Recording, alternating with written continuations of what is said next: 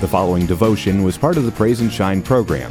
You can catch Praise and Shine every Sunday morning beginning at 8 on Quixie 98.3.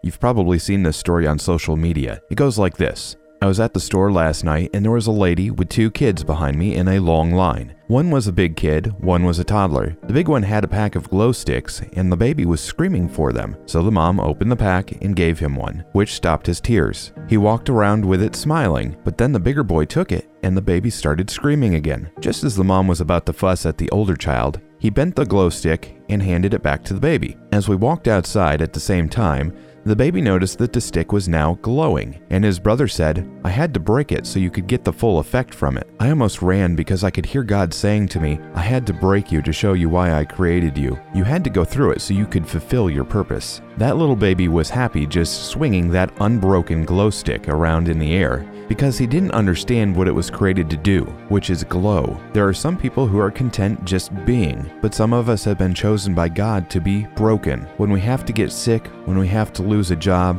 when we go through a divorce, when we have to suffer with the disease of addiction, we have to bury our spouse, parents, best friends, or our child. It's those moments of depression. God is breaking us. But when that breaking is done, then we will be able to see the reason for which we were created. Psalms 34:18, "The Lord is near the brokenhearted. He delivers those who are discouraged." Psalm 147:3, "He heals the brokenhearted and bandages their wounds." So when you see us glowing, just know that we have been broken, but healed by His grace and mercy.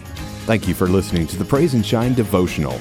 If you need prayer or would like to share praise, please visit our website, wqxe.com/praise. You can also find the Praise and Shine group on Facebook by searching Praise and Shine. God bless.